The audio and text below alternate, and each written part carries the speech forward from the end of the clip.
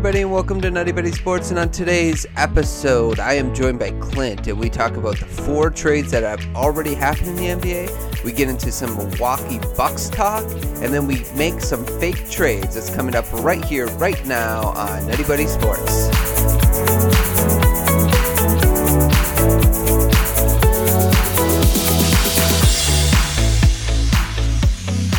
Welcome back, everybody, to Nutty Buddy Sports. I am your host, Ryan, and even though it's Super Bowl week, this week, it does not mean the NBA has stopped for Super Bowl week. In fact, they are full steam ahead. Trade deadline is in 2 days, on Thursday, and there's been some trades today. So we're going to talk about the trades, and then we're going to talk about some fake trades, and then in the middle there, we're going to talk a little bit about the Milwaukee Bucks, which is our home state team here in Wisconsin. And with me to do that today, I have my friend Clint back. Clint, how's it going, man?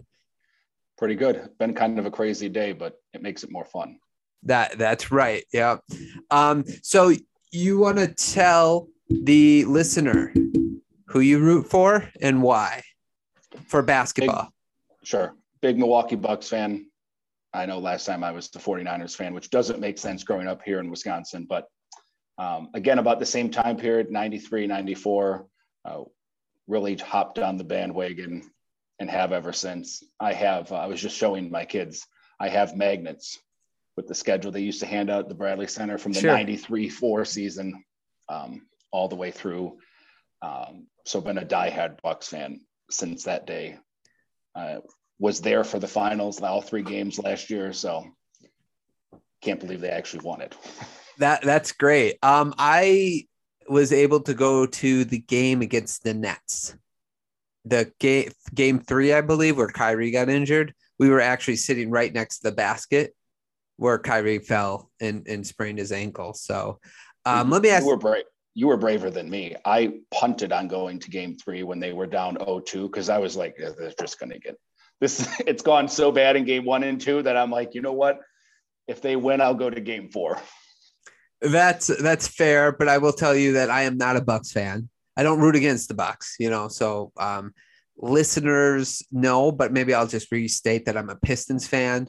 I've been a Pistons fan back since 02, 03, Ben Wallace, Chauncey Billups, and then they just been my team ever since, which has been a rocky road for me. But my favorite player, not the greatest player in my mind, Michael Jordan, but my favorite player is Kobe. I always loved his confidence. I just the guy had extreme confidence. That's usually the way I like to play basketball. So, but yeah, I'm a Pistons fan. Let me ask you this: who's your favorite player of all, whether it's a Buck or a different basketball player of all time? Favorite Buck is now Giannis. Prior to that, it was Glenn Robinson, since he was the number 1 pick, basically the year I hopped in. So I did the whole big dog was better than Grant Hill, Jason Kidd type that fell off. But outside of that, probably Tim Duncan. Wasn't a big Kobe guy. When you're a small market fan, well, you are too at the Pistons. But, growing up through the 90s, it was the whole large market, Lakers, Knicks, all that stuff. But I like Tim Duncan. He's kind of a boring player, but, he stuck it to the Lakers a few times. So. And let's face it, he doesn't get enough credit for how good he was, because it was between him and Kobe, and Shaq, and then it was him and Kobe, and then it was him and LeBron. He was kind of the constant through all those years, which is sort of interesting. Nobody talks about that. Do you have a random minute for a story since you're a Pistons fan? Yeah, go ahead. So 99, 2000, the Bucks played the Pistons 2 or 3 years in a row in the first round. Couldn't get over it. One of the years they had Rasheed Wallace because his face is burned into my memory on the play. But the Bucks had Michael Redd. So I went with my brother and my best friend. And we had lower level seats in the Bradley Center right up against the box seats. And we painted ourselves red for Michael Redd. So we had a sign in flames that had red, and there was 3 of us, and we had HOT, H-O-T. We painted ourselves red and put white letters. We got on TV a few times, but I'll never forget that game because Michael Redd went 5 for 22, and Rasheed Wallace hit a turnaround when the game was close, and he did the shush to the crowd, and that was on our side of the court. But that led to a few problems when people saw that we painted ourselves. Oh, no. Speaking of the Pistons, I hated the Pistons for those years. You know, they were much better than the Bucks, and the Bucks were doing the A-seed or bust all those years. But yeah, kind of aside. Well, now they got Giannis, right? And they got Middleton, and we'll talk more about the Bucks. But let me ask you this, because this is kind of fun. I know we got a lot of podcasts to do, but real quick, one other thing I wanted to ask you. So obviously there's been a lot of success for the Bucks for the last year. So as a Bucks fan, what would you say is the one big what if moment in your Bucks career?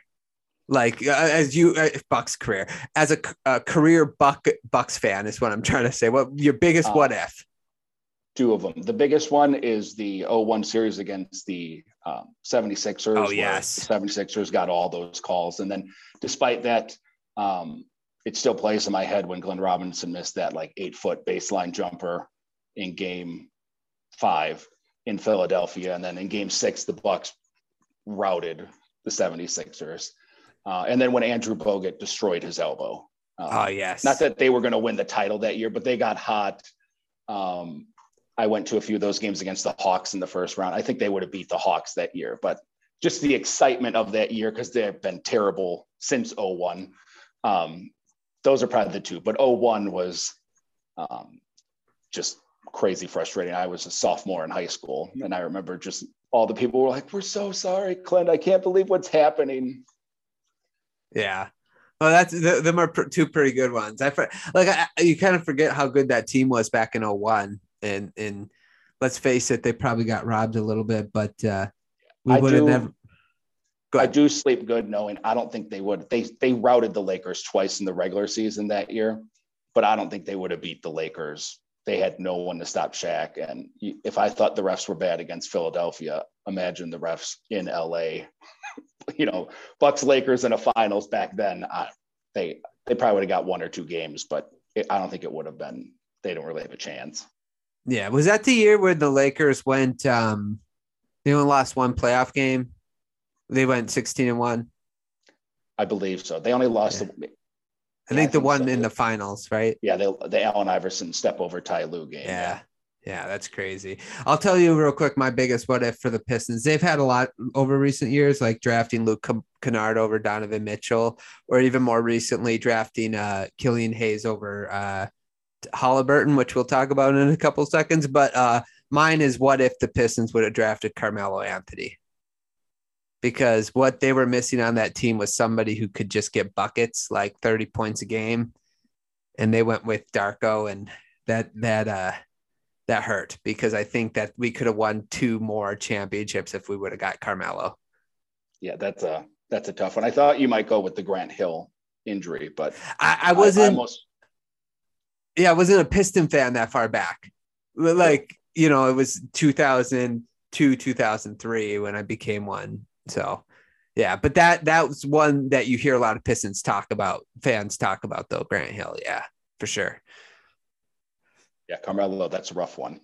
Yeah, it's just like the team that's on the cusp of winning a championship or whatever, and they're like, we could set ourselves up for the next 8 years being in the finals if we draft right. And we picked over Wade, Bosch, and Melo. We picked Darko. So that's the biggest what if for us. Okay, man, you ready to get into what we're here for today? Let's shoot. Okay, so I'm going to go ahead and get our outline up here. Okay. So we're going to do some NBA talk, and more specifically, we're going to talk about the trades that have went down thus far leading up to the trade deadline. So we're going to start with the one that has happened first to the one that happened most recent. So let's start with this one. The Blazers gave up Norman Powell and Robert Covington for Bledsoe Winslow Johnson, who was the 19th pick, I think, by the Clippers this past year, first round pick, and a second round pick. So Clinton, give your thoughts on this trade. And then maybe after we discuss it a little bit, we'll pick a winner and a loser. I think I'll start with the Clippers, because I think it's a great trade for the Clippers. Not even factoring in this year, it sounds like this year is pretty much shot for them. I don't think Paul George is coming back. I don't think Kawhi, I don't think they're going to push it. But when you got Steve Ballmer, who's willing to just throw money out the door as much as he wants, adding Powell and Covington with Kawhi, with Paul George back next year, they set themselves up really good for next year. I 100% agree. I love that even defensive lineup, because even though Powell is 6'3", he's a very good defender for his size. And he's almost like the perfect complement to me for Paul George and Kawhi. Like, he doesn't need the ball. He's a really good catch and shoot guy. And I think he can be like a good second option if you split up the minutes where two of those guys are on the court together. So whether it's Paul and Powell or Leonard and Powell or Paul and Leonard until you get to the final minutes of the fourth quarter. I just think that that's a trade and they got him for 5 years. Right. So it's not like a 2-year thing. Funny is that Eric Bledsoe is making more this year than Powell is. I think he's making 18 where Powell's only making 16. So they actually got Powell, who's a better player, on cheaper. And the Covington thing is his contract actually expires after this year, and he's a $13 million cap hit. So I think he will come off the books unless if they're going to try to re-sign him. But I think there's too much with Morris, Leonard, and Paul George. There just might be too much to give him minutes, but who knows? Maybe they will bring him back. Yeah, I mean, I think they'll try, just for, especially with Paul George and Kawhi getting a little older. Sure. For the regular season, you can never have too many dudes for the regular season. Yeah. And they can eat minutes. You don't have to play Kawhi and PG 38 minutes a game. You can keep them in the low 30s, and then come playoff time, both of them can play. They're both playoff players. They're not just, like Luke Kennard, he's a good regular season guy, but like when the Bucks just played the Clippers, Holiday just ate up Kennard the whole fourth quarter. They just hunted him out. So, but I don't think you're going to do that to Powell or Covington. So you can get good 5 guys out there come playoff time. Yeah, that's true. That's a good point. What do you think of the trade for the Blazers here? So it makes more sense. We'll get into the CJ McCollum trade. So it makes more sense. When it first happened, it's kind of head scratching. I wrote down, I went and looked it up. The Blazers, they gave up, where did I put it here? Yeah. So for the Blazers, they gave up Gary Trent, Rodney Hood, Derek Jones, and 3 first-round picks to get Covington, Nance, and Powell. Yeah. And their return for those 3 players is Bledsoe, Winslow, Keon Johnson, and 1 first. So as far as like your asset management, poor over the last year. But for what I think they're going to attempt to do, I think they're going to buy out Bledsoe. I don't even think he's going to play. Keon Johnson, they probably see something. He's probably worth a first-round pick. He was last year. So I don't think it's terrible. I think they're going to make one last move to put some players around Dame. But on paper, it looks a little rough to start. Yeah, no, I agree. I just can't imagine, though, that they couldn't find a better, Luke is a Clippers fan. He's on the podcast. He's a big Paul George guy. And we were talking about earlier today, and basically we were super happy that the Clippers got him, right? Like, great for the Clippers, but I just, and even after you see how it all plays out, you can now justify it more. But at the same time, you're just like, I still can't believe they couldn't have found a better offer for him, because he's a solid player that is, his contract's for 5 years. I think this is the first of 5 years. So basically you have him locked in, and it's not a lot of money, to be paying this type of player. So I was just kind of surprised on the return they got for him, even with everything that happened. Yeah, I would agree. I thought, he would end up, if they're going to move him, you got to take salary back because he has a decent size number, but you would think if you split these two up, they traded away. I think they traded 2 first-round picks to get Covington. You think you could recoup 1 for Covington and a young player, and a pick for Powell. But I guess you can dump a lot of salary there in one move and probably buy out Bledsoe or send him somewhere else to some team. He only has like $3.5 million guaranteed next year. So maybe they'll pick up another second round pick or something out of it, dumping one of these guys. But you're right. You would think individually you could get more than what they got. Yeah. So we'll hold off because I want to talk a little bit more about the Blazers after we talk about their second trade, because I think that's important. But let's go real quick. Who's your winner of this trade and loser? I think the Clippers are a clear winner, unless the Blazers pull a rabbit out of their hat this summer. Hindsight could look different, but at the moment, the Clippers, I think, ran away with this trade. Yeah, I agree. I would say the Clippers are the winner. And even if like they do something really good, it's hard to say like that the Clippers lost, because the Clippers didn't give up anything in this trade that you could see like coming back to haunt them, really, unless if Johnson becomes like a perennial all-star somehow, which I guess we can't necessarily rule that out. But and again, I just think they could have got more for Powell. I just, even if you're trying to unload salary and set yourself up for the future, I feel like you still could have done that and got a little bit more. So I give the W to the Clippers here. Yeah. Yeah, for sure. And even with Covington, he's up after this year. I'm assuming they have like his bird rights, so they could even sign and trade him this offseason if they don't want to keep him. Correct. But I don't think the Clippers can lose this trade, because even if they don't bring back Covington, they save some money, or they sign and trade him for someone different, or even two players that equal his salary. They'll just add to what they got. Yeah, good point. Okay, let's look at the next trade that came through. Caris LeVert and a second round pick from the Indiana Pacers for Ricky Rubio, who I think is done for the year right as of right now. First round pick and 2 second rounders. Okay, let's just I guess we'll do what we did last time. Let's take it from the point of view of the Cavs. How do you feel about the Cavs, the trade for the Cavs in this situation, this trade? I mean, I see why the Cavs did it. It fills the need.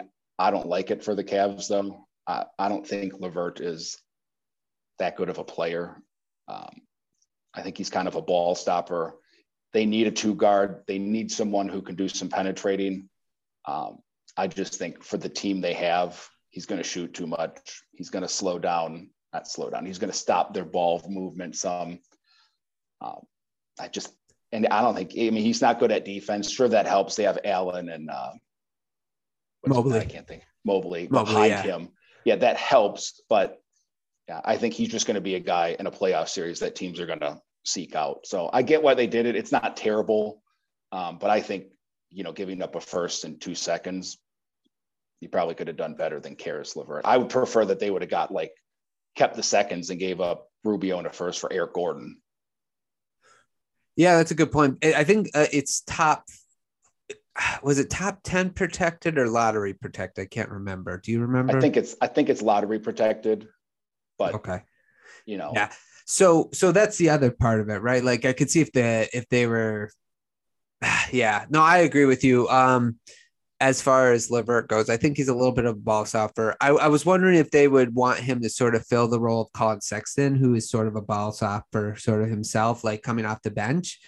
I could see maybe how that might work a little bit, because other than Garland, they don't have anyone that good to attack the basket. And I guess I was listening to somebody talk about it today, and they said that LeVert's like top 10 in the league of his percentage when attacking the basket. But I don't like it for him being part of the starting lineup, because you're taking the ball out of Garland and Mobley's and Jared Allen's hand. So yeah, I would agree. I think he's going to save him a few games. I think would he have like 42 points like a week ago in a game? Yes.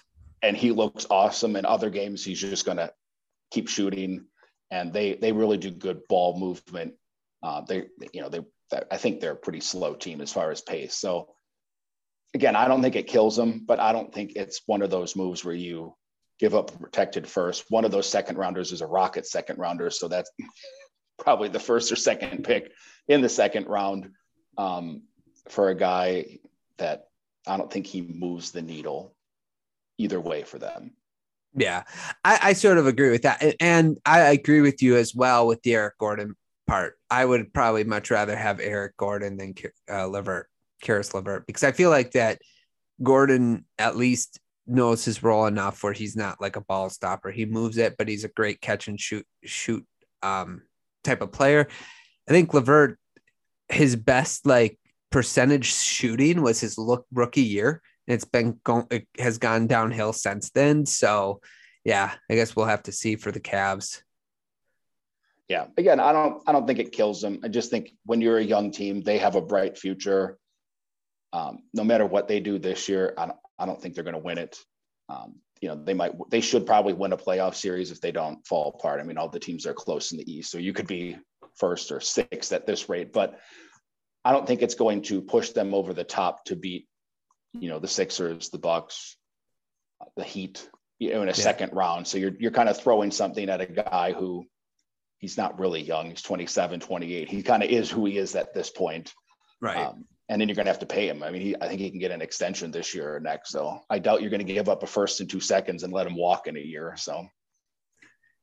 Yeah, it's a good point. Well, what about the other side of this trade? How do you feel about it for the Indiana Pacers getting Rubio in that first in 2 seconds? I think it's a great move for the Pacers. I don't think they wanted to pay LeVert.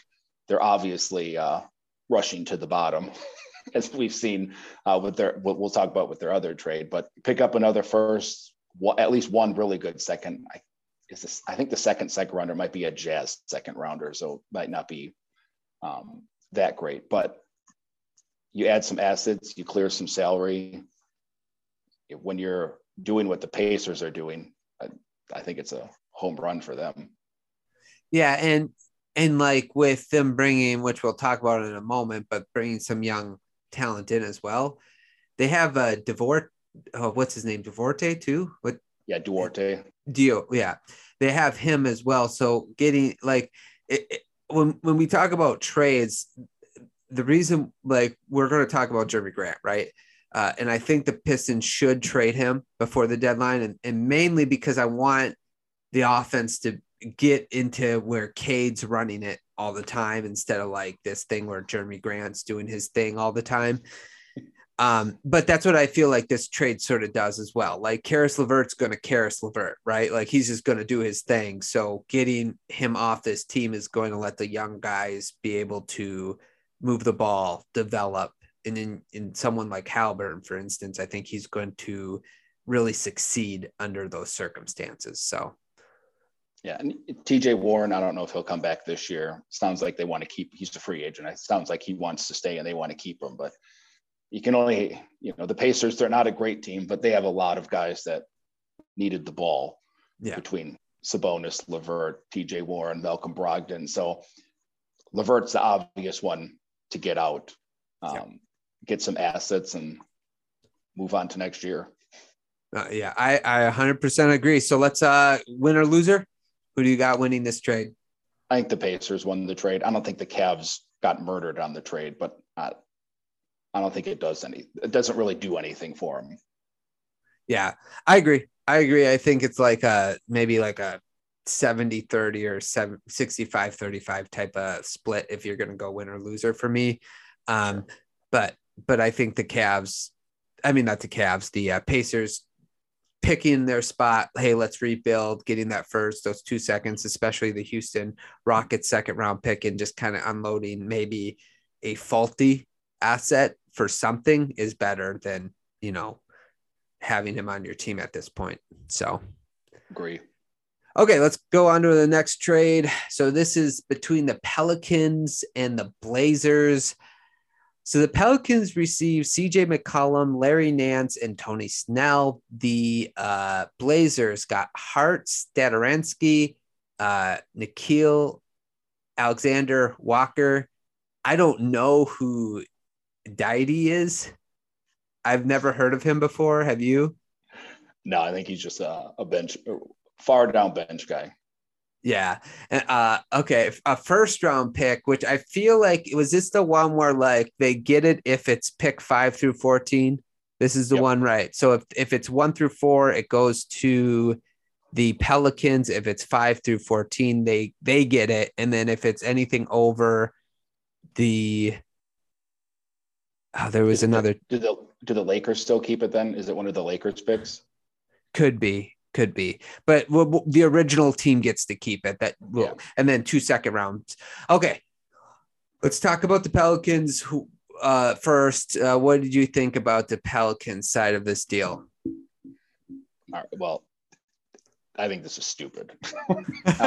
This we'll get on it with the Kings. I hate when teams do this. CJ McCollum, it's not that he's a bad player. He doesn't make, he makes a lot of money. I think he has 3 years, $100 million left, but that's not going to cripple you. But I just look at it. Okay, so you add McCollum. Hopefully Zion isn't 400 pounds when he comes back next year. You have a couple guys. All right. Are you going to be better than the Suns, the Grizzlies, the Warriors, the Nuggets, the Clippers, the Mavs? That doesn't even count the Jazz or Lakers. So you're making this trade and you're still going to be a 7 or 8 seed, which means you're probably going to get murdered in the first round against, the Suns or Warriors or Grizzlies. I don't know why you take a young team, make it older, more expensive, give up a couple assets.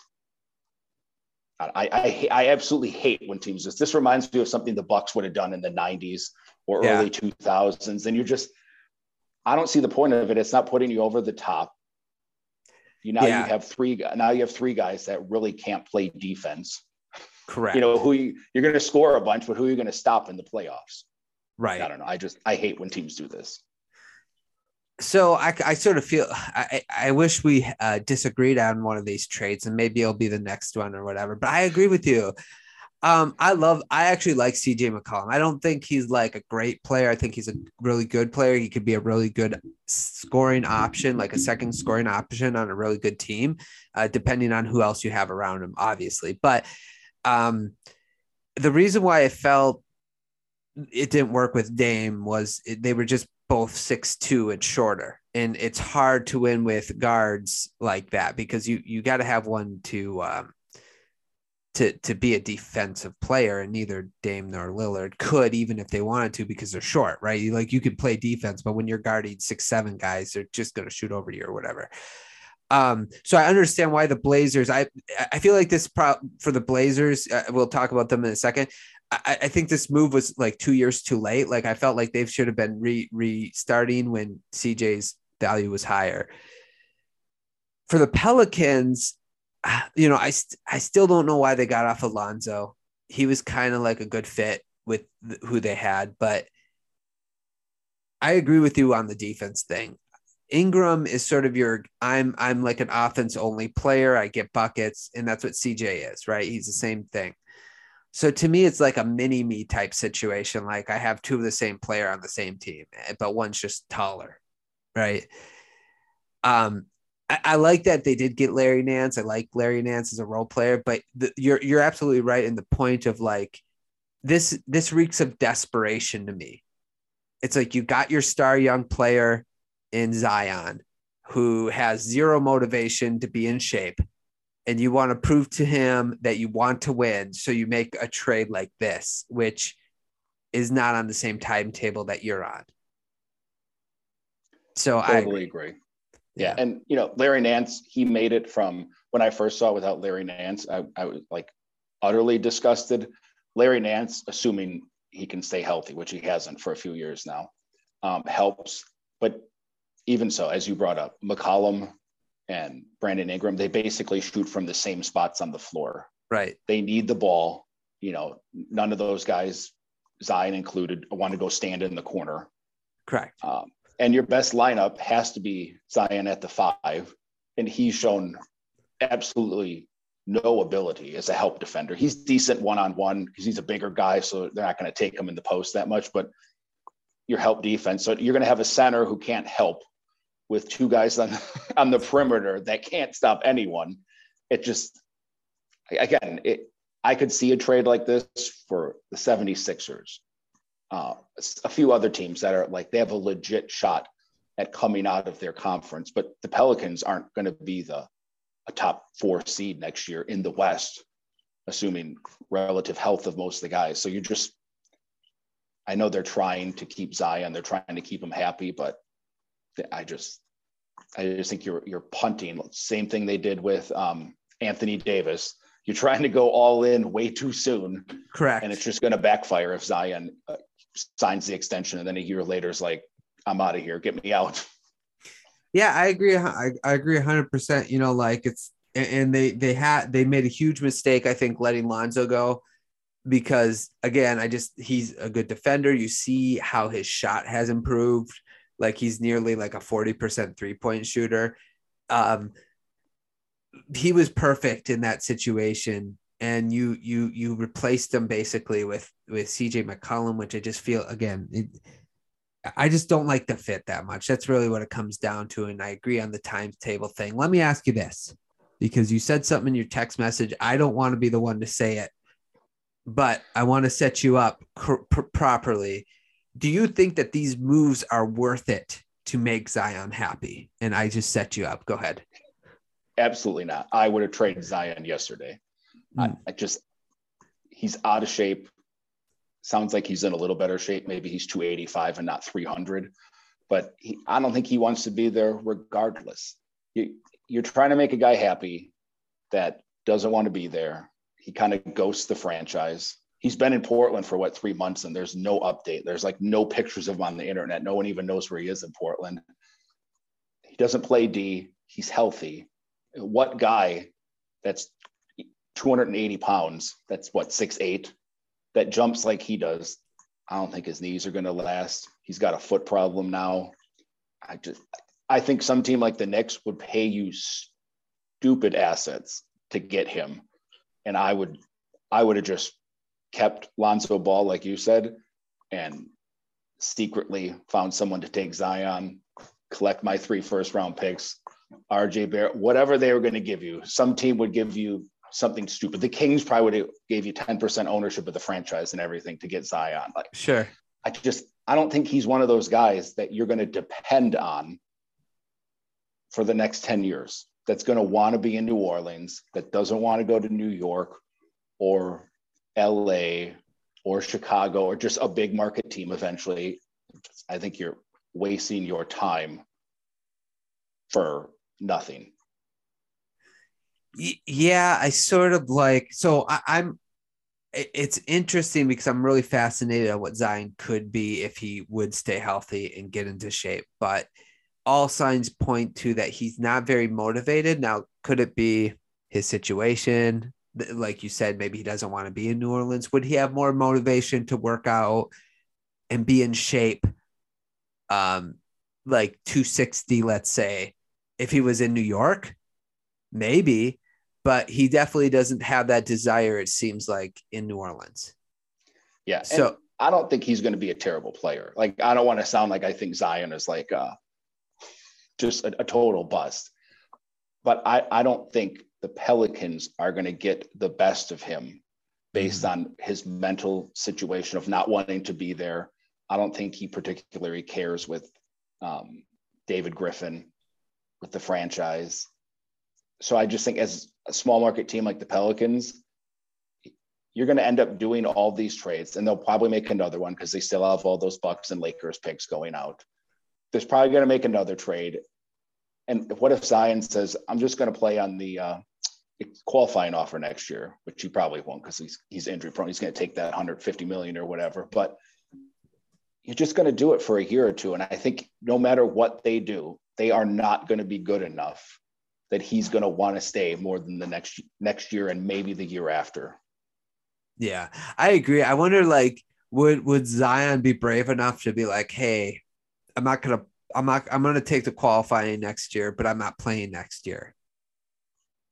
Like, because I promise you the year after, the New York Knicks would be a team that would still offer him max money to get him.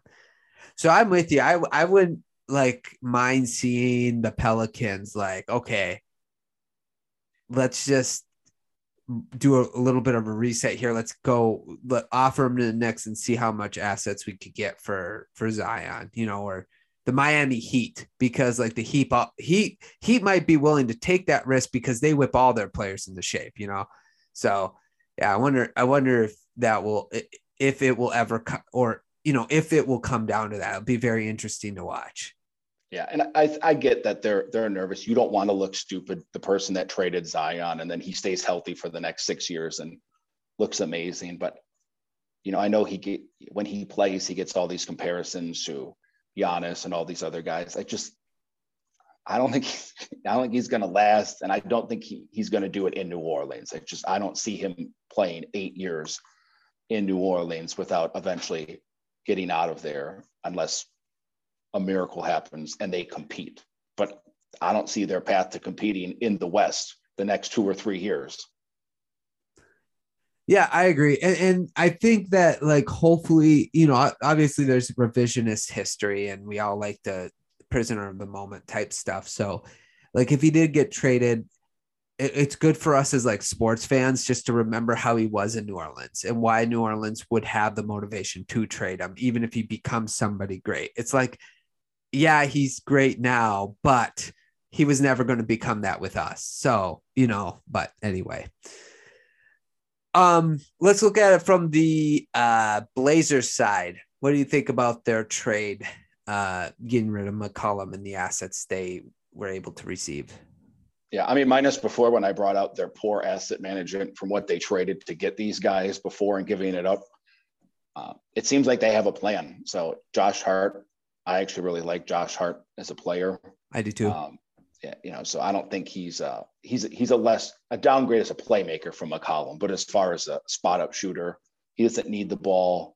Probably fits much better next to Dame. He actually plays some defense. Yes. Nickeil Alexander-Walker, you're taking a fly there, but he's shown some stuff, right? Like, he shows some potential. He's a guy that you would, especially for the rest of this year. Dame's not going to come back. I think they're totally going to tank this year out, and Dame, I think he's fine with that. I think I was reading something that he would do whatever to help their pick to go to next year. So I think they have a plan. They're going to trot these guys out there. They're going to have some cap space. Josh Hart is non-guaranteed next year. If they want him, they could trade him for something else. I think they could still trade him before tomorrow if they really don't want him for next year. But to open up some space, give yourself some options for whoever they're going to try to get after. They have a couple extra picks now. They got their own picks. If you're going to tank to the bottom and try to do a quick rebuild with Dame, I think it's a good start. Yeah. My only worry about that strategy is it too late for Dame because he is older. I think he's like somewhere between 30 and 32, right? He's somewhere in there. I think he's 30. 32. He's on the older side because he went 4 years in college. Yeah. And, he's now got that abdomen injury, but he didn't look good before the injury this season. I think he was shooting like 19% from three. Like, he was having a rough go at it. And maybe it was a situation. Maybe he looked at his roster and he's like the same old thing over and over again, so maybe this will liven them up. So they did gain a $21 million trade exception. And then in the offseason, they'll have somewhere between a $60 million in free cap money is what I understand. Yeah, they can cut Bledsoe. That saves them about 15. They get to the 60, they have to get rid of Bledsoe and Hart. But, and Simons is a free agent. He's restricted. I think he's restricted. Maybe not. But either way, if they're going to keep him, that's going to eat into it. But they probably have bird rights on him so they can give him a big deal, but make any trades or sign players before signing him to go over the cap. But I think the Blazers are hoping that Simmons doesn't go for Harden because I think they can, if Harden doesn't get traded and he wants to go to Philadelphia over the summer and they need to dump Simmons and even Tobias Harris, I think the Blazers can make it happen. Yeah, there was a report today after they made this trade that they're actually still interested in obtaining Jeremy Grant, which we'll talk about. And if they got like Ben Simmons and Jeremy Grant, and they can get him with that trade exception, Jeremy Grant, because he's under that trade exception, that would be I would love that team around Dame. That would be like, we have three defenders surrounding you. They all can shoot except Simmons. But, we'll talk more about Simmons in a little bit. But yeah, anyway, it's going to be fascinating to see what they do. I'm just a little worried it's a little too late at this, but we'll see. We'll see. I would agree. They should have done something a couple of years ago because, I mean, they made the Western Conference Finals by fluke a couple of years ago. But again, to the Pelicans' point of getting CJ McCollum had Damian Lillard and a fairly competent team around him, and they never got out of the second round except once. Yeah. No, I agree. Okay, so winner of this trade? I think just based on potential, it's the Blazers. I'm with you there. I'm with you. I don't have anything else to add. Okay, you ready to go? Let's go on to our next trade then. Okay, so this was like the surprise trade to me of the day. We kind of knew that Sabonis was on the trade market. We kind of knew that Buddy Hield was being talked about. What I did not know is that Haliburton was at all available. And the fact that he didn't wind up on the Pistons really upsets me because I'm just like, what in the world? But anyway, so here's the trade. Sabonis, Holiday, Lamb, and a future second goes to the Kings. The Kings gave up to the Pacers Haliburton, Hield, and Thompson. So let's look at it from the Kings. What they obtained. So Clint, what's your take on this move? Same as the Pelicans. This is asinine to me. I have no idea. I don't know how this improves the Kings going from a young guy on a rookie deal who's put up amazing numbers analytically. He fits exactly what you want in the modern NBA. Yes, his defense is a little suspect, but I think he's the perfect player to build around with Fox. They probably should have traded Fox instead, but you get Sabonis, good player. I think he's highly overrated because he couldn't stop you from going to the hoop for a layup. But the Pacers moved him because he needs to play 5. He can't play 4. Correct. The Kings already have Richaun Holmes, who they just paid, not a ton. He's got, I think, 33 million over the next 3 years left. So you just made your guy you wanted to keep. You made a point of keeping. You didn't trade to the Hornets in the offseason because you wanted Richaun Holmes. He's irrelevant. To bring in Sabonis, I don't see how they got better at all. I mean, Holiday and Lamb, solid players. They don't really move the needle for you as a lottery team. For a contending team, those are 2 good players you can bring off the bench for 5 or 10 minutes and they can put some baskets in. But I don't know why teams, the Kings do this all the time. But I have no idea why you would make a move like this now. Yeah. So Sabonis is what, 25? Yeah, he's not that old, but right. He's locked into his deal. And, I don't think there's much to his game you're going to change at this point. He's not going to turn into a defensive stalwart. No. I think like with any team, like in the NBA, to think that everybody on your starting 5 is going to be good at defense or every one of them is going to be good on offense, it's almost hard. Like you got to kind of pick and choose. I think you'll always have those guys on your team that'll just be like offensive players and some that will just be sort of 3-and-D guys, and that's all they'll be. But so it's like, if you have one of those guys on your team on each side of the ball, like maybe one person out of the 4 that ain't really good at defense and one person that isn't the best on offense, you're okay. Like, but when you start getting like where nobody can play defense, then that's a problem, right? Which is part of the reason with the Pelicans. I don't know if I've told you this, but I do an entertainment podcast as well. So I do like movie reviews and stuff. And like one thing I like to say is when I don't like a TV show or movie, and I'll be like, listen, I understand where they were going with this. I understand the concept. The execution was very poor. Okay. And that's what this trade sort of reminds me of for the Kings. The Kings had a loaded guard spot, right? With Haliburton, Hield, Fox, and Davion Mitchell.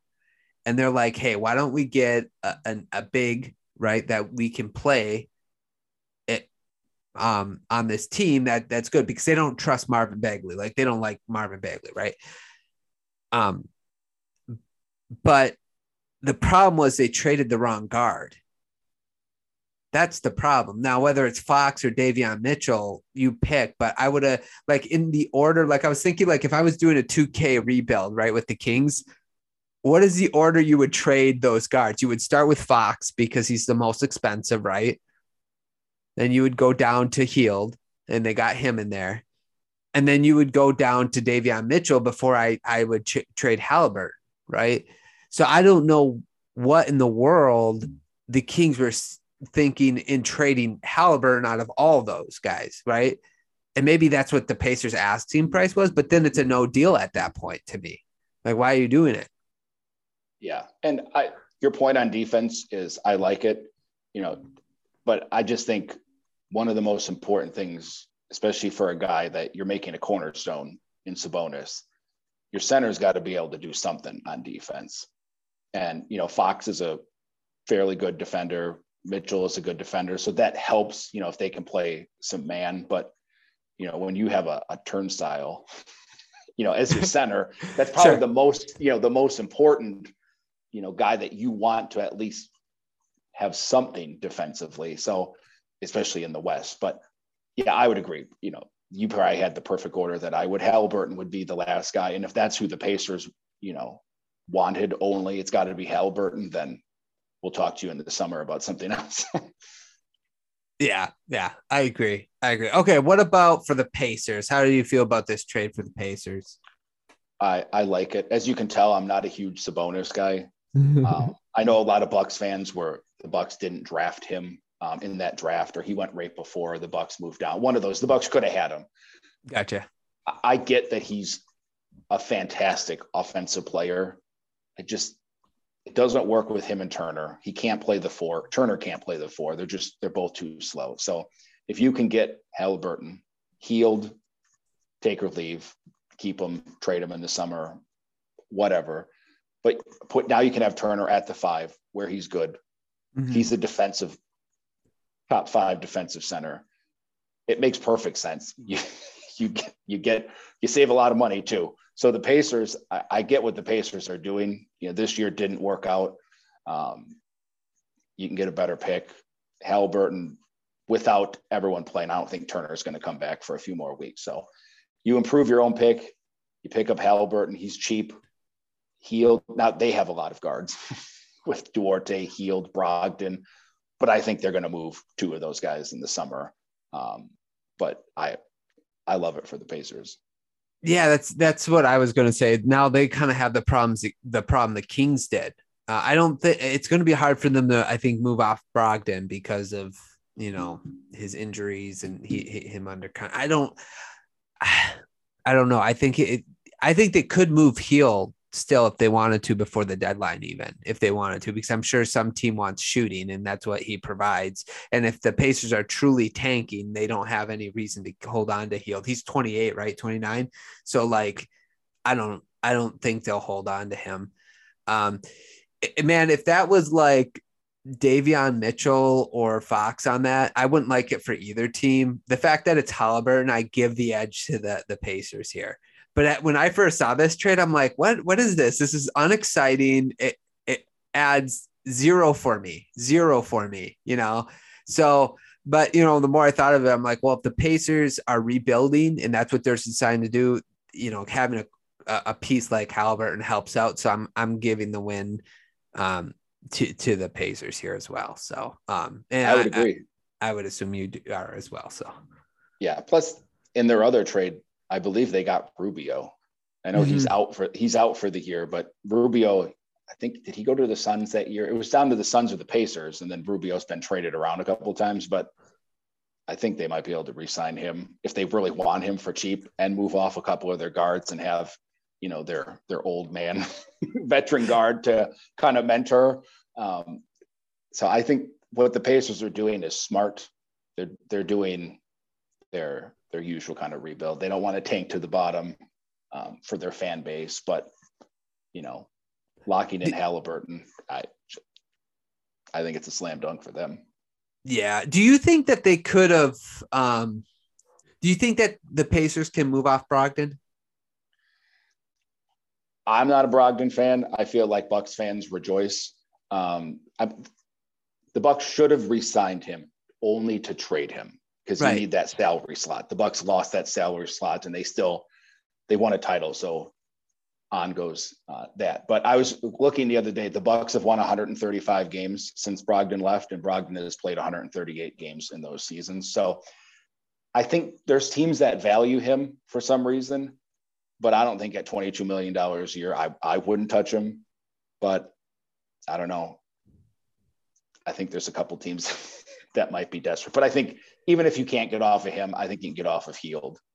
Oh, for sure. I agree with that. Yeah. So, he has enough value where someone would, eat that salary, or you could even send him to the Thunder with a second round pick or something if you really need to clear the salary or something. But I don't know. I've never been a huge Brogdon fan as a starter.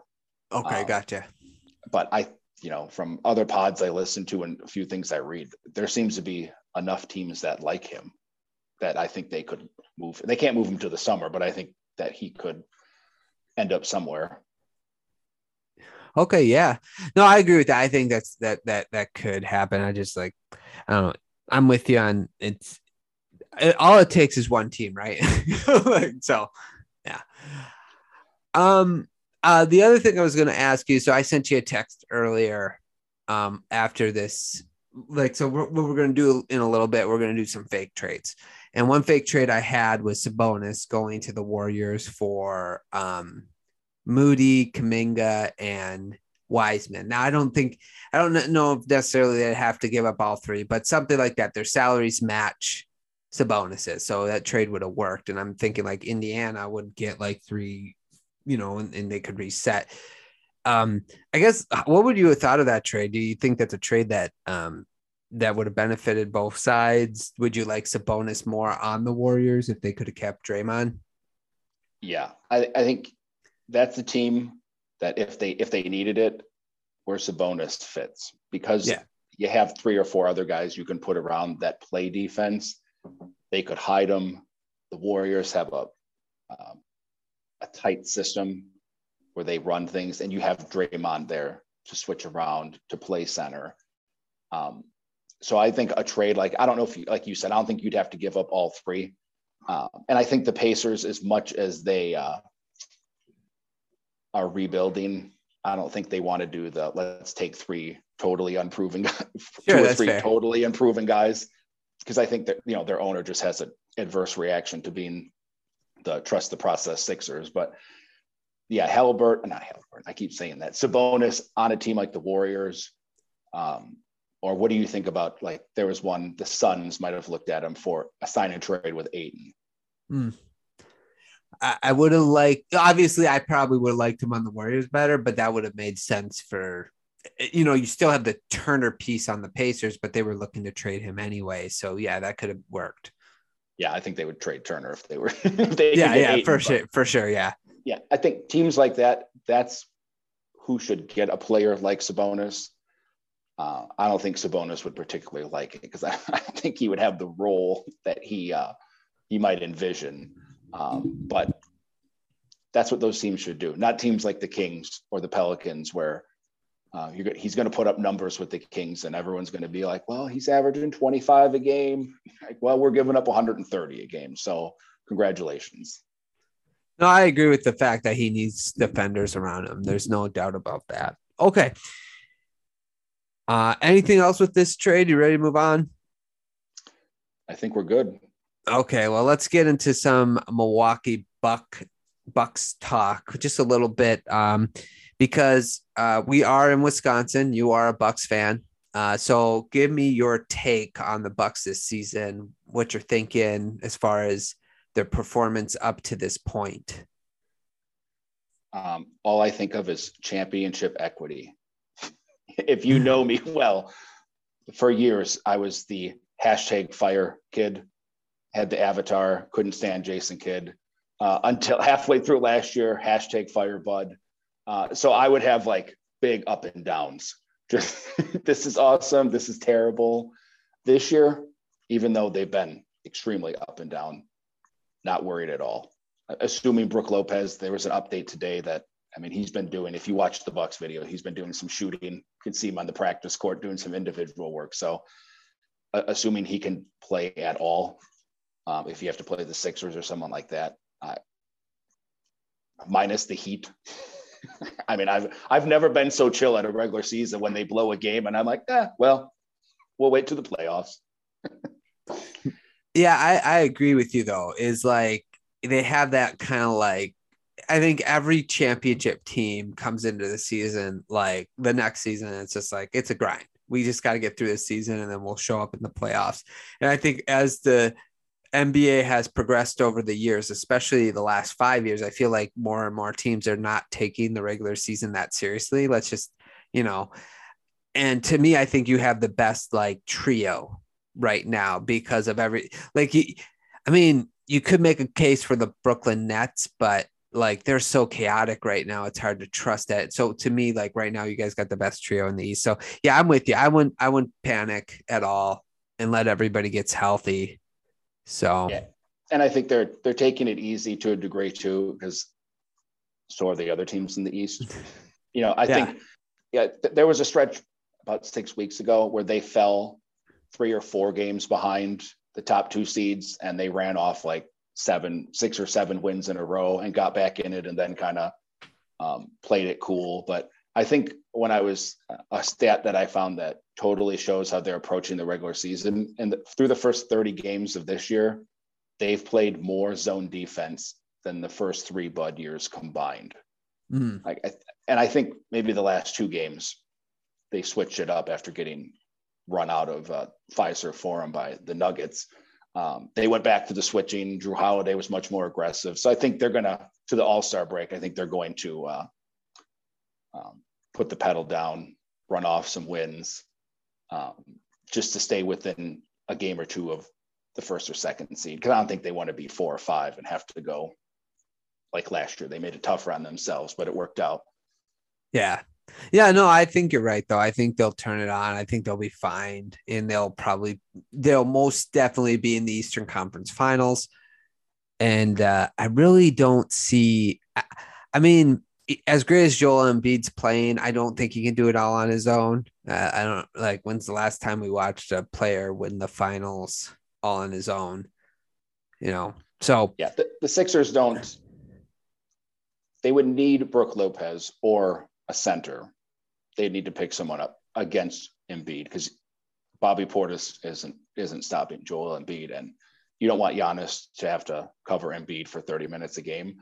But I don't think the Sixers could score enough outside of Embiid. I think they would take the same approach they took with Kevin Durant and be like, if Embiid wants to dribble the ball and do all that hard work offensively and score 40 points a night, be my guest. Mm-hmm. And I think he'll just tire out over a 7-game series of having to carry the load, be in the low post, get back on defense. If the shots don't come, the Bucks run the Sixers. And he's in better shape this year, but he's not going to run up and down the floor in a track meet for 7 games. So the Sixers would give him a challenge, but the only team I would worry about is the Heat. Because I think that would be an ugly series as far as low scoring. And I would hate to see PJ Tucker beat the Bucks, since the Bucks cheaped out on him. But there's a team I always hate to play the Heat, because Eric Spoelstra is such a good coach.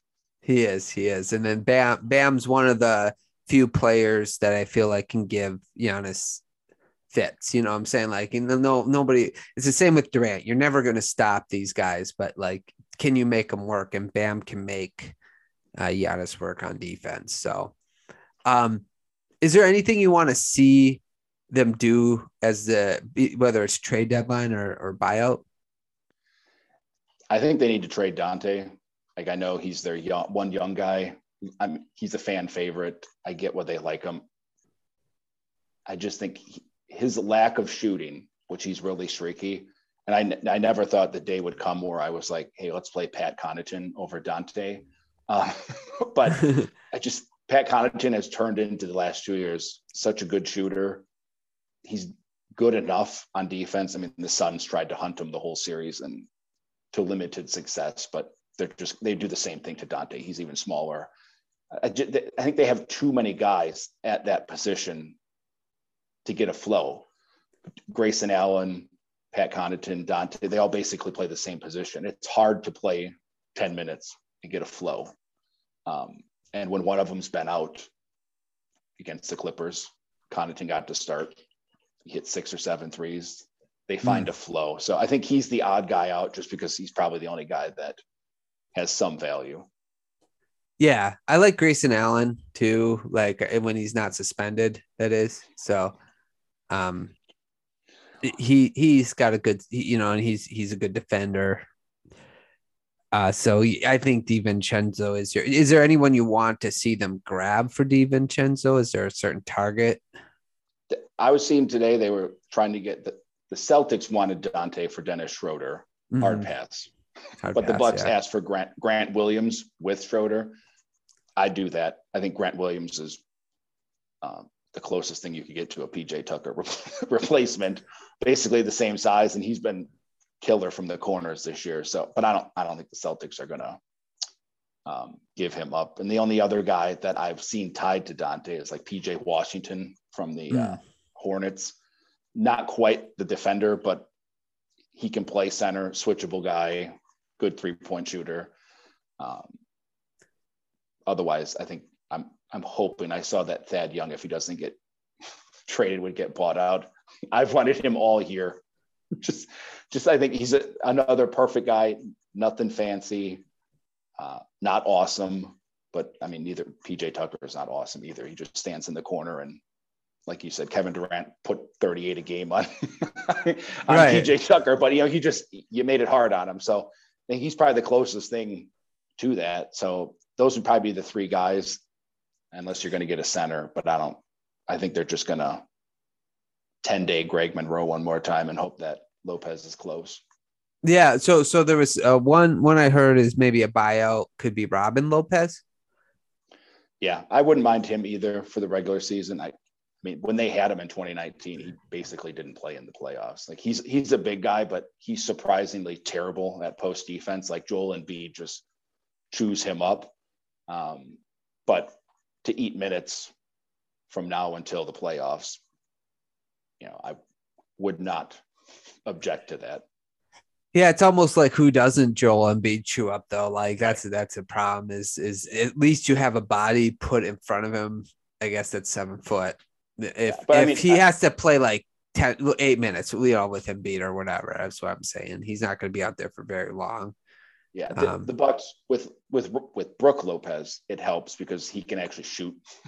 So whoever covers him has to leave the basket, and Embiid would probably stay on Giannis. But I mean, Giannis has scored plenty against the Sixers. I know his shooting percentages aren't great against the Sixers with Embiid on him, but I wouldn't worry about. I don't think they want Embiid chasing Giannis for 7 games either. So.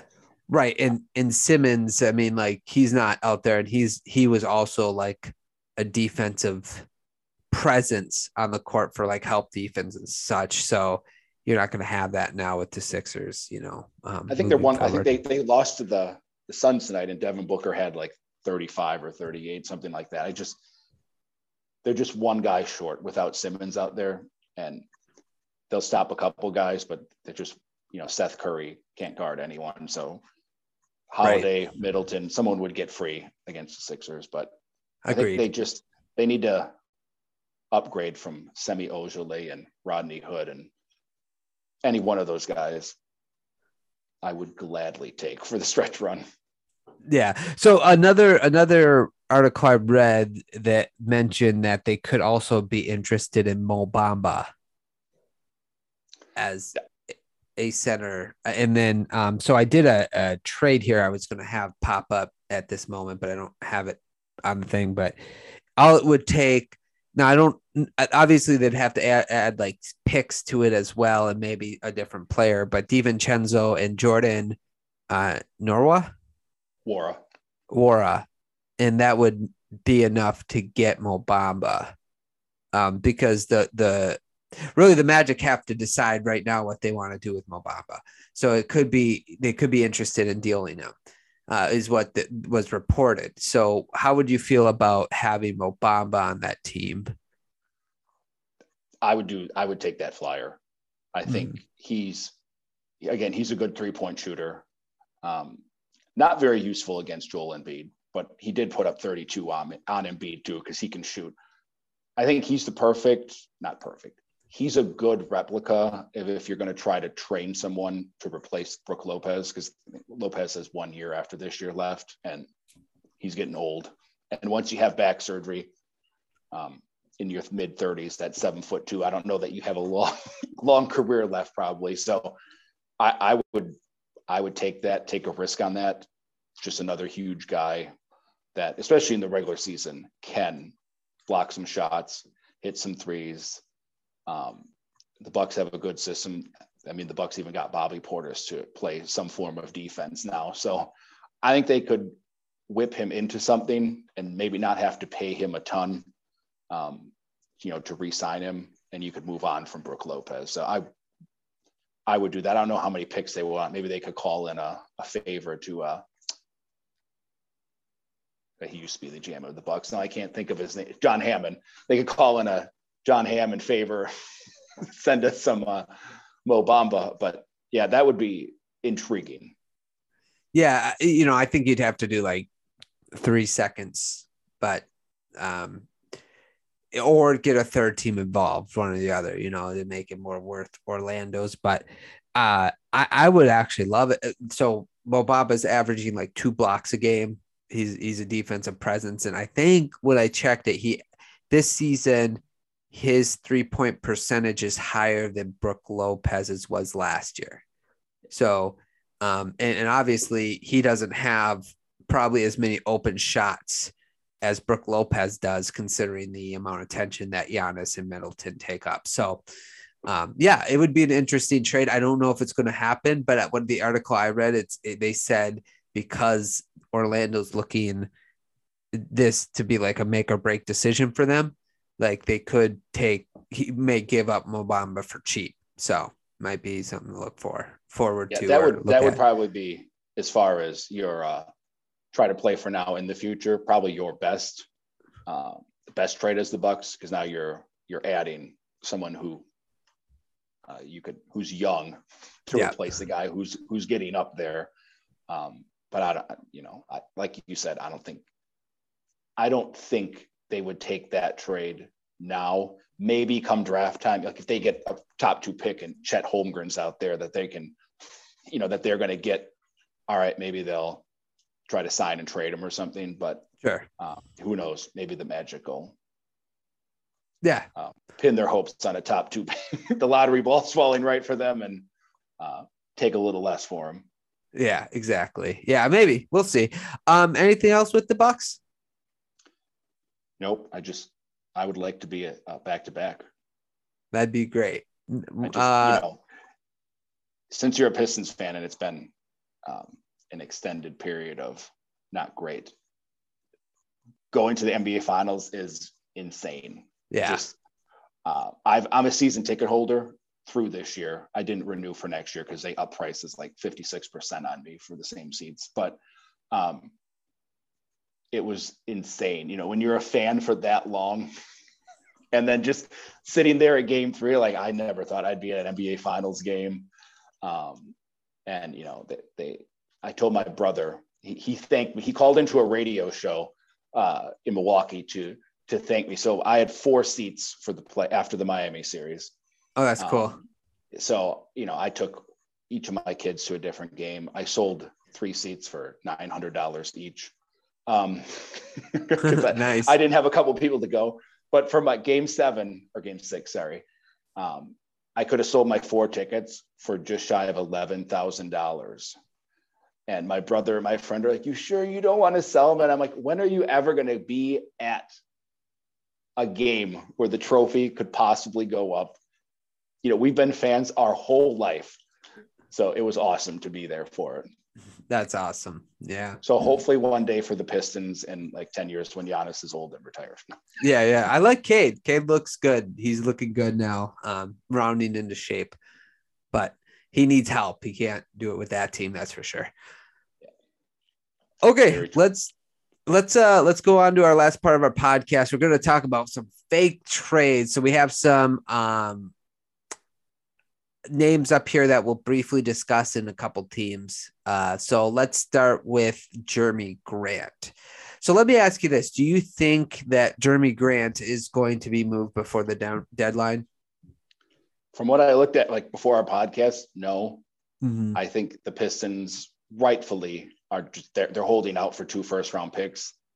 And I don't think a team is going to give it up. And from what I was looking at, a few teams were worried that he wants the ball a lot still. He doesn't want to go back to the Denver days where he kind of just sat and was not a bit player. He was an important player, but didn't get to run some offense. I think as of right now, a few teams are scared off by that, but I think he fits in with a lot of teams. I don't know if he wants to go back to fitting in with a team playing a role. I don't know if he's there yet. Yeah, so I would agree. Like as far as like some teams being nervous about that, what I would say is now that teams know what he can do, I would feel it would be a little silly of them to trade for him and be like, yeah, now go sit in the corner on offense, with when you think of a team, I think of like the Cleveland Cavaliers back when LeBron, Love, and Kyrie all got theirs, right? Like they were all okay. I mean, Love wasn't as good as he was in Minnesota because he was asked to change his entire game and but he still, I think he averaged 20 points.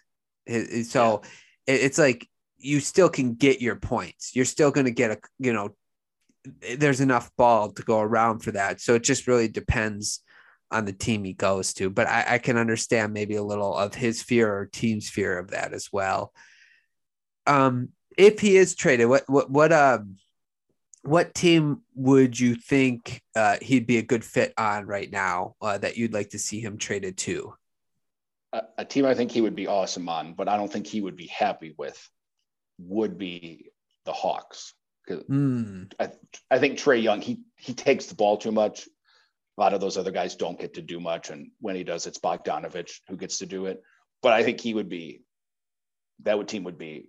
deadly with him. His defense, his shooting, along with Hunter, to kind of cover up for Trae Young. But I don't think he would be happy there in the long run, because I think in that role he would really go back to a stand in the corner, your 4th or 5th down the line between John Collins and all those guys. So that would be a really good team, though. I think his best bet would probably be something like the Jazz now, with Ingles out. But I don't know if the Jazz are going to give up 2 picks with Ingles out. It seems like some of their team is kind of falling apart, their chemistry and that. But yeah, he's in that ilk.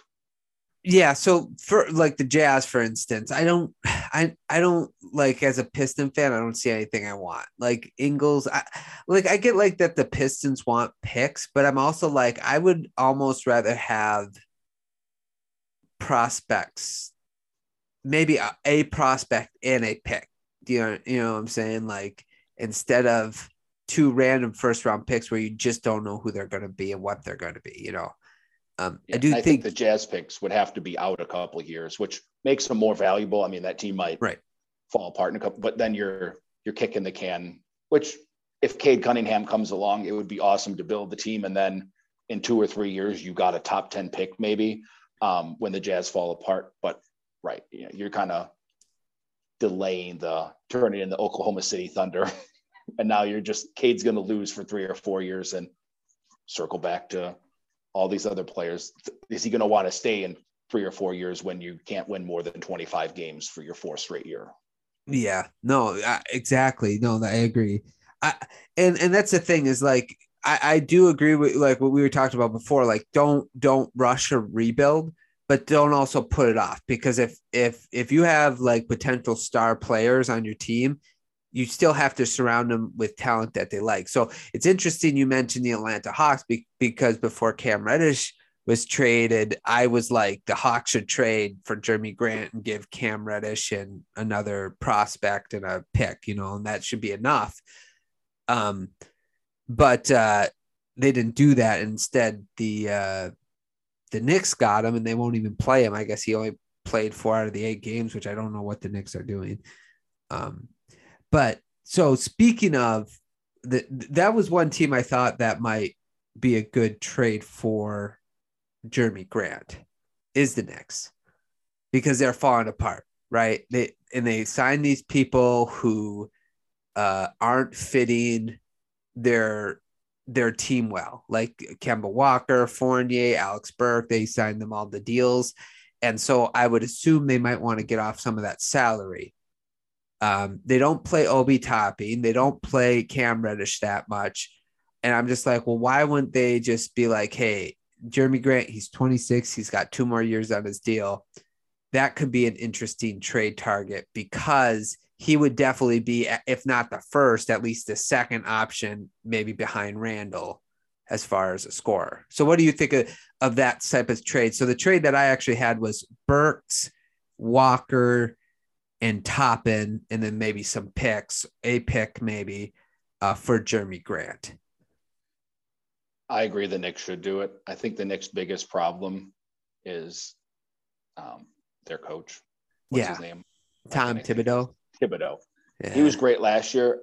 He's perfect for taking a veteran team, piecing it together for a year or two, but they got exposed in the playoffs. And like you said, you give up a first round pick, it's protected, but for Cam Reddish, and he doesn't want to play him.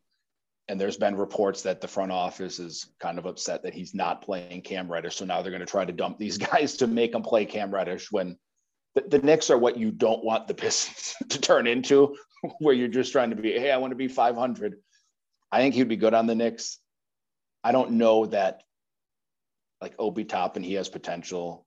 I don't know that the Pistons would be overly excited about that. I think they want something maybe a little more premium and a pick, or just if the Knicks were willing to give up. I'm sure if the Knicks were willing to give up a first round pick and a couple good seconds, I think they would do it, because I think they would see the Knicks might have a short runway here before they have to do something drastic. But he's a team that a player the Knicks should go after, or work to, but I think they're going to big game hunt, and they're going to try to keep their books clean for Dame, or even Ben Simmons, or Zion. I think they're going to go big game hunting. I think what they're going to do, instead of trying to piece it together. Yeah, that could be the case, but that's where I feel like Jeremy Grant could add to that, because he's 20 million, right? So like if you're going to, and he's only 2 years. So if you get him, he can be added into a sign and trade for the Knicks, or if you wait 2 years out, his contract's up, and his contract is up before like Toppins and Burks is, for instance. I think you're giving the Knicks too much credit, though. Right, I agree. I don't think they're going to think. I don't think they're looking around the corner that way. I think they're trying to win now. I think they're going to give up on. I think their front office is going to rightly do something tomorrow or Thursday to force the hand to get Cam Reddish. You got to figure out what you have. But I don't know if maybe this summer is something they would do. I think this season they're going to let it roll. You're probably right. I was just thinking, as far as like for me, as somebody like team builds on 2K or whatever, I just feel like it works out for both teams. I like the running aspect of Obi Toppins along with Cade Cunningham, because they're missing sort of that kind of guy that he can be paired with. In fact, that's what I'm hoping they kind of go after in the draft, is a big, a taller rim runner that can space the floor a little bit. But anyway. Yeah, I think you're right. I just think the Pistons would probably say no right now, knowing that they could get that over the summer. That's a good point. Yeah, probably. They'll know their draft pick, and if they're high enough and they know they can get the guy they want to be that player, then they would just, look for something else for Grant. Whereas right now, I mean, if you trade for Toppin and you end up with a top 2 pick, then you might be looking to trade Toppin again, or you kind of bind yourself up. Whereas right now, I think they'll just, if they don't get what they want, the same teams will want Jeremy Grant in the summer when they strike out on whoever else they're trying to get. Yeah, that's a great point. A couple others. We won't spend too much longer on Jeremy Grant, but Chicago Bulls, obviously there was some rumors that the Bulls were interested in Jeremy Grant. Now the hurdle is that you have Levine and you have DeRozan. So there's no way that those two guys are better with the ball than Grant is, as good as Grant is with the ball, can be with the ball. But so I did make a trade because there was rumors that they might be interested. And the trade that I came up with as a Piston fan, you could tell me that I'm being a little bit of a homer here. Absolutely. But I was thinking, like, what would I be happy with? I have Jones, who just is for salary purpose, and then Patrick Williams, who's out for the season, and then a pick for Jeremy Grant. So it's not 2 first-round picks, just a pick. Patrick Williams, to me, he counts as a first-round pick. So I don't like, so anyway. So what did you think of that trade if the Bulls made that one, or the Pistons? If I was the Pistons, that's a trade I would do. If I was the Bulls, the Bulls seem to be high on Patrick Williams. I think teams do this with all their play. Harrison Barnes is another one on here. There's a lot of players around the league. If Patrick Williams could become Jeremy Grant in his career, the Bulls would be happy. Right. Or if he became a Harrison Barnes, but played a little better defense, that's what the Bulls would be hoping. Sure, you're taking on more salary because Patrick Williams is cheap for the Bulls right now. But if you're the Bulls and you think you can win it this year, this is probably their window before any of these other teams reload. So if you want to do it, not saying they should or shouldn't, if you can get Jeremy Grant for that, I wouldn't give up Patrick Williams for Harrison Barnes, but for Jeremy Grant and a protected pick, and you throw in the salary, I don't think it's a crazy trade. I'm sure the Bulls wouldn't do it. They seem to love Patrick Williams, but that's the kind of trade where you just filled in a gap. He can small ball. You can put him on Giannis. Like, the Bulls' biggest problem is they have no one to cover Giannis, and that's going to be their shortfall. I think they had no one to cover Embiid. They have no one to cover wings. If I was the Bulls and I thought I could do it this year, I would do that deal. Yeah, see, I'm with you, and I felt like I was being a little homerish, but my thing is, like, so if Patrick Williams, you tell the Bulls that his career winds up like Jeremy Grant, you'd be like, awesome, that's great, right? Now you have an opportunity to get Jeremy Grant. The East right now, although I think me and you are both believers in the Bucks and they'll get it together or whatever, the East is wide open other than the Bucks maybe, right? Like, because Brooklyn's a mess. The 76ers outside of Embiid, you're not really scared of any of those players. And really, you're missing, like you mentioned, that piece to guard Kevin Durant, guard Giannis. And it's not like he's going to stop him, but nobody can, but he's going to make those guys work. So to me, this is a window to win a championship, and you still have young players like Levine. He's only like 25. Lonzo Ball, you just picked up. So you still have young players to build around. So to me, I just feel like this trade, again, like, benefits both teams. And I would love to see Patrick Williams play with Cade Cunningham, to be honest, too. So, and, not everyone feels this way. I have a couple friends who don't, but I think the case is like with the Raptors, like with the Bucks last year. If you are good enough to compete, it just takes a rolled ankle, a foot on the line, and you can win a title. Right? The Raptors were good and got boat raced by LeBron for 3 or 4 years. Got Kawhi, you got your title, you're good for a decade. Right. The Bucks last year, same thing. They went all in with Holiday, overpaid, but banners fly forever. If you're the Bulls, you're obviously good enough. Playoffs, we'll see. DeRozan has been shaky in the playoffs, but even so, you have Levine. Hopefully Lonzo Ball's back. Caruso's back. You put someone like Jeremy Grant in there, and Giannis rolls his ankle or turns his knee, but miraculously plays a week or two later. But if Giannis is out, they're not beating the Bulls, right? The Bulls would have too much with Jeremy Grant. Right. I just think, and that's not like they've already given up most of their future picks to get the guys they have.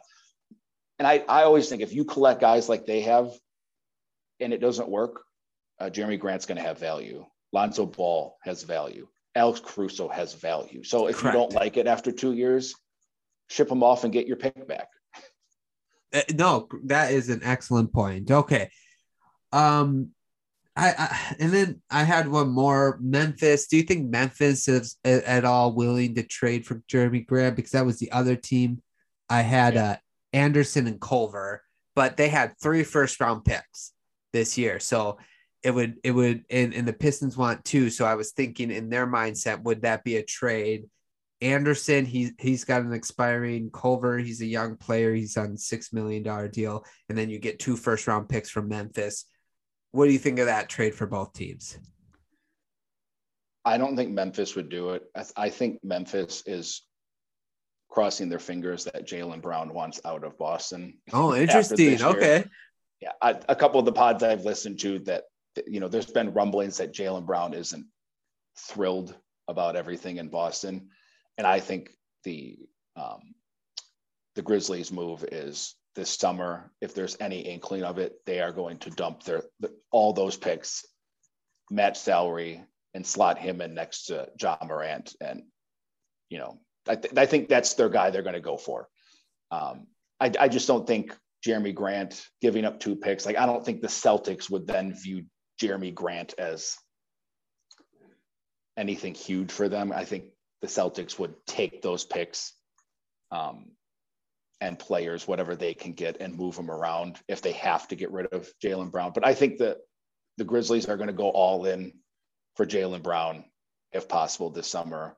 And if not, the other guys on this list, I think they would go after Miles Turner, but I don't think he's going to get traded now. But yeah, no. So it's interesting because sort of like, to me, it's a little bit like the Bulls, like where I feel like Memphis's team is almost there. Like I could actually even see them coming out of the West because I don't know how good the West is. Like I think they're like all really good, but I don't think there's a team up there that I'd be like, oh yeah, the Suns are going to beat everybody or whatever, So it's sort of interesting because I feel like Grant could help their team, but I also feel like their chemistry is so good that I don't know if I want to mess with it either. So I'm going to say for like, as a Piston fan, there's other trades I'd rather have, but even for Memphis side, I don't know if I would touch that. Was his name Avery, the big Grizzlies fan from your other pod? Yeah. Avery. Yep. Yeah. I agree. The Grizzlies are awesome. They're like Bucks Southeast, their assistant coach and everything. The only hesitation I have with the Grizzlies is maybe doing that trade now is Ja Morant is awesome, but he scares me. When he goes up for all those dunks, like I just you never want someone to get injured, but some of those guys you hope it doesn't turn into a Derrick Rose. Yes. So I see the point of, again, just like, who are we talking about? Just the Bulls. Just do it now. You might have a chance. But I think if you're the Grizzlies and you're trying to take the long haul, and if there's a possibility for Jaylen Brown, I think you take it. And if your consolation is Jeremy Grant this summer, I think they could still get Jeremy Grant too. So yeah, that's another great point, is they could just wait it out until the summer. And then if Jaylen Brown's not coming, then they can make a trade with those 3 first-round picks. Yeah, good point. Okay. Harrison Barnes, do you see him moving at all? I thought for sure he was going to be gone. I don't think he's going to get moved now. I think they have set the Kings have kind of set their team. I think they're going to keep him going forward. Maybe this summer they'll trade him, but you don't trade for Sabonis and like, hey, let's tank now. Right. I think they think they can get to the play-in tournament.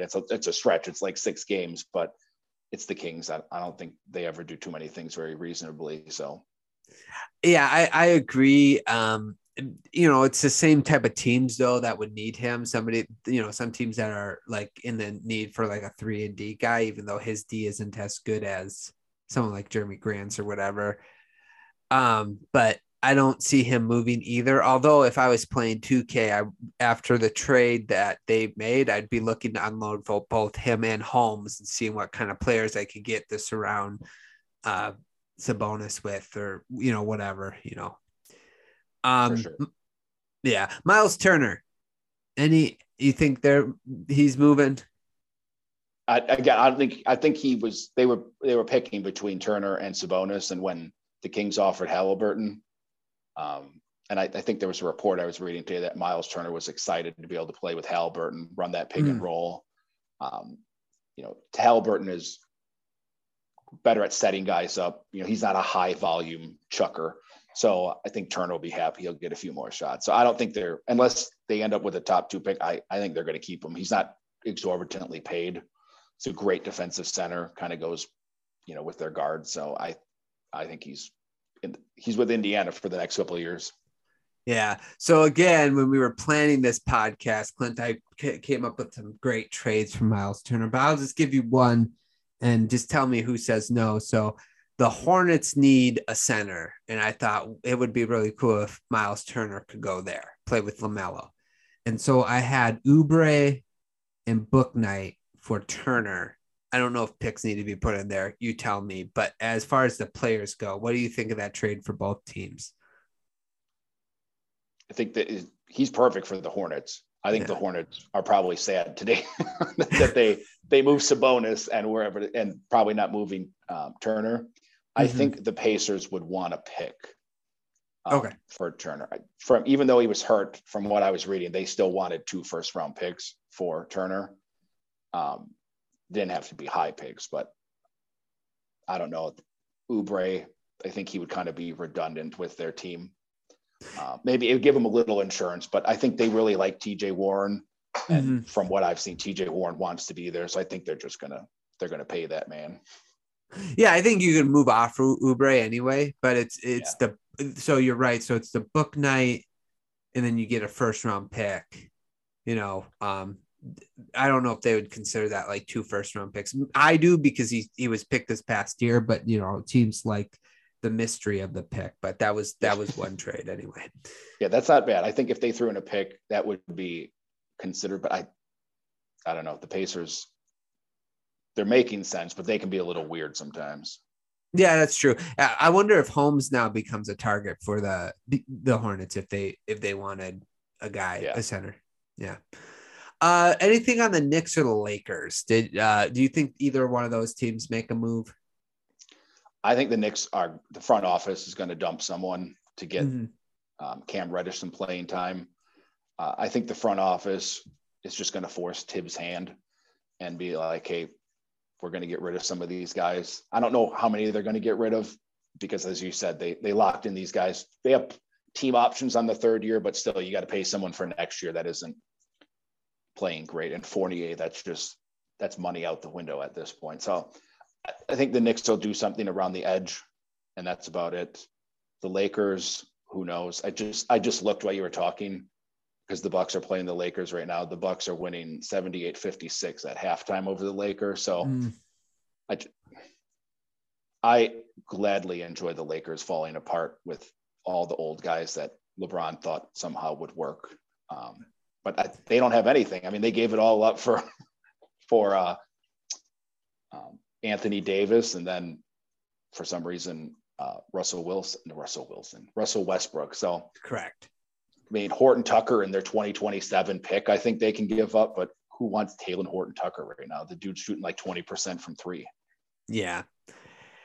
I agree with you on both those things. I don't see the Knicks doing anything besides like you mentioned, sort of like maintenance control is what I'm going to call it, like forcing Tibbs to start the players they want him to start. I wonder if that will work though, or if Tibbs going to be defiant, because it sounds like they're not getting along right now. And I could see Tibbs doing that because he's done it before. The Lakers, Westbrook, there was two trades that I read about, one to the Knicks and one to the Rockets for John Wall, but I don't see either one of them happening. And I feel like this is kind of the bed that they made, that LeBron and the Lakers made, and they're going to just have to fall asleep in the playoffs.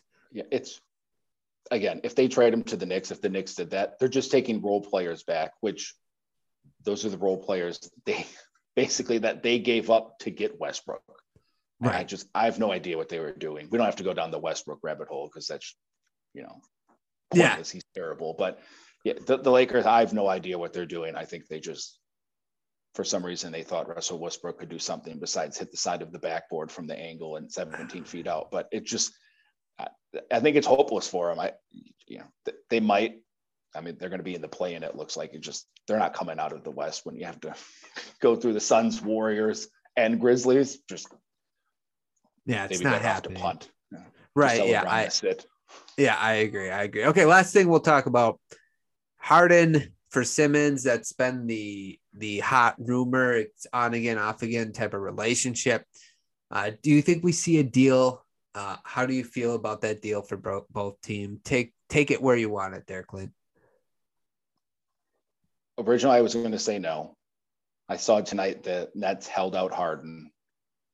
I think a lot of the leaks are coming from the Sixers. They want Harden, but I think Harden is sick of Kyrie, like the rest of us. I don't know if it will get done. I think as a Bucks fan, I would love for Harden to go to the Sixers because I think paying James Harden $200 million for the next 5 years is just approaching Westbrook level in a year or two. I think Simmons would actually fit nicely with Durant and Kyrie Irving, assuming Kyrie Irving can think like a human and, kind of get it in check going forward, as that's what they need. They need someone to play defense on that team. I would do it if I was the Nets because I'm not a big James Harden guy. Not that I don't think he's good. I don't think you can count on him in the playoffs. He's another guy like Zion, not highly motivated to stay in shape. He's had a hamstring injury the last year and a half.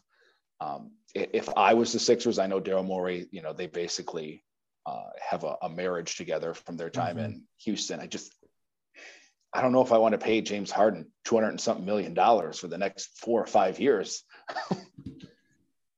Yeah, and the other thing is, so I love the trade for the Nets if that happened, because I do think like having someone like, could you imagine having Ben Simmons and Kevin Durant on the same team defensively?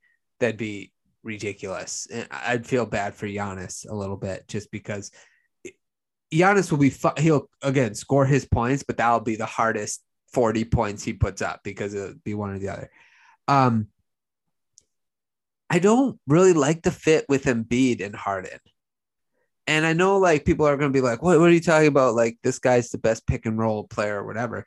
But Embiid plays really well with like right now, Seth Curry is just having this career year, right? Or JJ Redick. Like that's the type of player that Embiid plays real well with. And he's like playing at an MVP level. If you bring in someone like James Harden, you are going to have to change your entire offense. And I don't think that's good. Like, I don't think that's good for Embiid or the 76ers. So I don't really like the trade for the 76ers if that trade would happen with Harden. I agree. Like all those shooters they had, Redick, even Maxey right now, he can get downhill. He's quick. James and Embiid isn't a lob threat. Harden was great in Houston with Clint Capella because he just throw up those lobs. He's struggling with the Nets because they have no one he can throw those lobs to. And I believe he's career low is finishing at the rim. So yes, Embiid draws attention, but James Harden isn't blowing by anyone this season. He doesn't shoot. He doesn't catch and shoot. There's plenty of videos against when he's with the Nets, he's just standing there in the corner. They swing the ball to him and he just head fakes and he wants to dribble drive. He's not a catch and shoot shooter. Maybe at the end of his career, he'll turn into one. But again, and then on defense, he's a huge problem. I mean, not that Seth Curry is a good defender. They can work around it a little bit, but they do the Sixers switch 1 through 4 when they have to. But if James Harden is your main defender and he's got to be out there, you can take Seth Curry off the floor. They have other guys. But if James Harden has got to be out there at the end of games, you're just going to run a 1-5 pick and roll with Giannis at the 1. You're going to have James Harden run that switch, or then Embiid's on Chris Middleton 25 feet from the hoop. Not just the Bucks, but all those playoff teams. I don't think it would be bad. The Sixers aren't going to be a 30-win team after that. I don't think it puts them to the next level because I don't think James Harden is improving from here on out. It's going to be slowly downhill. He's going to want the ball. Yeah, and could you imagine like Philadelphia fans being mad at Ben Simmons because he didn't make that layup and he choked? He didn't shoot it or dunked it. And then you have James Harden having a game where he goes 2 for 15 in the fourth quarter, in a fourth quarter game or whatever. Philadelphia will turn on him pretty quick. And what guarantees you when you think about James Harden being like unhappy in Houston, even though Houston did everything he wanted. They got Chris Paul. He didn't want Chris Paul anymore. So they got Russell Westbrook. Didn't want Russell Westbrook anymore. Goes to the team that he wants over in, Brooklyn. And now he's not happy there. What guarantees you that he's going to be happy over by you now? Yeah. And you're putting so many eggs in that basket. And if he gets hurt, he has a hamstring. Now you're back to square one, even if you just do a Harden for Simmons straight up. So at least you have someone who's playing. I just think they're going to play a game of chicken, and the Sixers are saying he's going to come here in free agency. We'll dump Simmons, trying to call the Nets bluff, and the Nets are like, all right, you can try to do that. But I think they wanted Seth Curry back with Harden and Simmons. Yeah, they wanted Simmons and Curry or Maxey. So I don't know. I do think it might get done though. Yeah, it could. Yeah. I think James Harden is, as much as Steve Nash said they're not going to trade him, and as much as they're playing the cards close to the vest, like, I don't know. I think they're just going to ask James Harden tonight, tomorrow, you going to re-sign? Do you want to stay? And if it's a no, I think you got to get something. Or you risk the Sixers sending Simmons to Portland and Tobias Harris to the Thunder, trading some draft picks, and then they have enough room to sign James Harden. But it'll be interesting. Yeah, it'll be interesting. But again, before like all the news broke, because now we know Bradley Beal is done for the season. My thing, if I were the 76ers, and I'm not Daryl Morey and I'm not married to James Harden, so it's not like I have those emotional attachments that he does, but I would actually rather have Beal than Harden, because Beal is that type of player that plays off ball, catch and shoots. He could run off screens, he can be a better version of like a Seth Curry or a JJ Redick.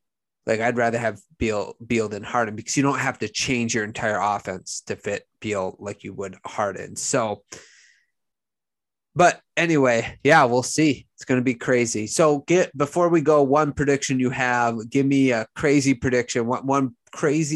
Give me a realistic prediction that we'll see before the trade deadline, and a crazy one. I think that the Hawks are going to trade Gallinari to the Raptors interesting. For Dragic, and I think he's going to get bought out and end up with the Mavs like he wanted to go. Okay. I think the Raptors they won like 6 in a row now, or like, hey, we need someone who can score. I think that's going to be their problem, is offense. And they have 4 or 5 guys that are just insane defenders. So I think that's like a under the radar, maybe not a huge needle mover that they'll do. I think the Harden Simmons one is like the one crazy. It's going to come down to 2:00 or whatever it is on Thursday afternoon to get done. But I think that there's going to be a lot of little things. And I think one of the holdups is Harden Simmons. Can someone need to get in on that trade? Like, is it going to be a 3-team? And I even think with some of the other trades, they haven't even been done yet. Like, I don't think the Sabonis trade is official yet. So I think you mentioned Hield getting rerouted. The other trades were done already. The players played, but that Pacers one hasn't been official yet. So right. I wonder if there's trying to work, or third team's trying to get in and they just play it out the next day or two. That, or they backed out like they did with the Milwaukee Bucks for Bogdanovic. So that could happen too. Well, that's what happens when you have an owner that can't shut up. Yeah, that team would be even more scary. But so my like realistic prediction, I'm gonna say Man, I thought about this asking you this question, but I didn't like think about it myself. So I'm going to say it's probably likely. I'm going to say that the Bucks moved DiVincenzo. I don't know who for, but I'll say that's my realistic prediction, that the Bucks probably move him. If I would guess, because I just got done listening to the Bill Simmons podcast, there's a lot of rumblings about him and Dennis Schroeder, and I know you don't want to hear that, but if I had to make a safe prediction, I'd probably predict that. My crazy. And I think. Oh, go ahead. Sorry. Even if they don't trade Dante, I think at deadline they would trade George Hill for Schroeder. Because I think the Celtics need to get on. They want to get under the tax, and George Hill's like $4 million. Dennis Schroeder's like 5.6. So I think the Celtics, if they don't want to give up Grant Williams, maybe a George Hill and a 2027 second or one of their seconds way down the road to get Dennis Schroeder, which would be fine. They need someone off the bench that's better than George Hill's been hurt and better than George Teague from last year.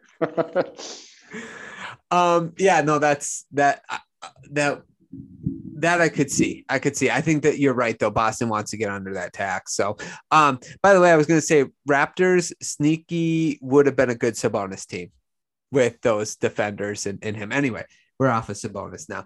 I'm going to say my crazy prediction. I think that Jeremy Grant winds up on the Chicago Bulls, and I think that the Bulls and Pistons get a trade done, and the Bulls come out looking good after that trade, because I think they get sort of that missing piece. That's going to be my crazy prediction. So that one cannot come true. Yeah, I know. Like I think as a Bucks, like as a Bucks fan, that would be legitimately like, I don't want that one to happen, right? Yeah, I would agree. I still think the Bucks could win a series, but you would not want to play the Bulls in the second round.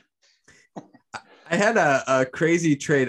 It sounded like you listened to the podcast that, let's see if I can find it real quick. I know. Thanks for bearing with me, but it was a 3-teamer, which is pretty crazy. It was, Hield's traded already, but it was Ben Simmons and Bagley going to the Pistons, Jeremy Grant, Olynyk, and Hield ending up on the 76ers, and then the Kings getting picks, Tobias Harris and Stewart. That was sort of my pick, but multiple first round picks, one from each team.